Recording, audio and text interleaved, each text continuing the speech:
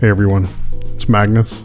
It's 4th of July, and you are listening to Autism First Language.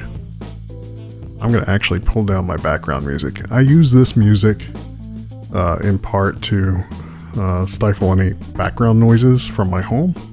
You know, I live in a crowded house. I don't record this in a fancy studio. But tonight, I want you to hear background noise.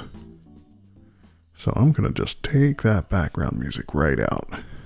Okay. Might come back later. You might hear popping. There's fireworks going off. There are no fireworks shows where I live. I live in Raleigh, North Carolina.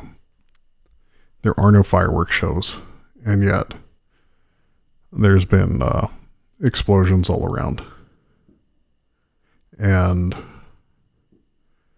it's not the best feeling. That one was just like a crackling of explosions. Wow. I'm struggling to even talk right now, and I didn't want to hide that. It's sensory overload. It's overwhelming, and it's not fun. A lot of autistic folks like me don't do well with a lot of sensory stimulation. And some might, in addition, be dealing with PTSD or other comorbid mental health issues that are really common amongst autistic folks. So fireworks can be really not fun. The thing that gets me is, like, fireworks can come in many forms, right? We've all seen fireworks that like put brilliant lights in the sky, and I love those.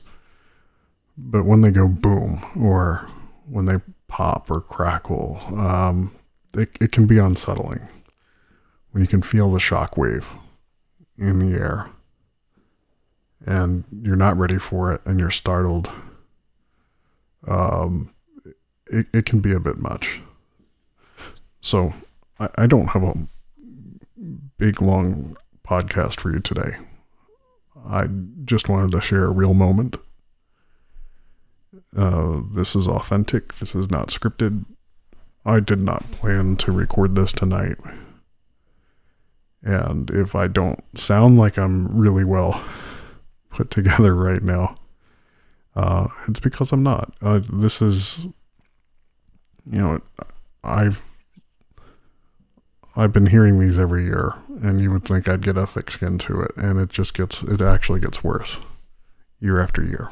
And a lot of autistic folks are in the same boat. Not just autistic folks, but I know, I've known some veterans that have been off to war, and fireworks can put them in a really bad state as well.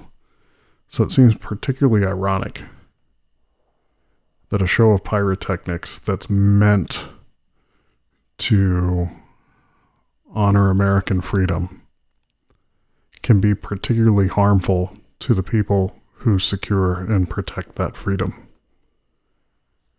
We can do better than this. We can do better than this, America. We can do better at so many things right now, America. I don't even want to go into the giant list of things that we could be doing better. But fireworks, that's something, I think we could do fireworks in a more inclusive way. Think about it.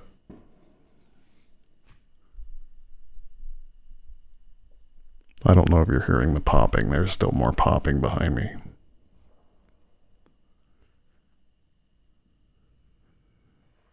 I think that's all I've got the gas for tonight. This is a short one.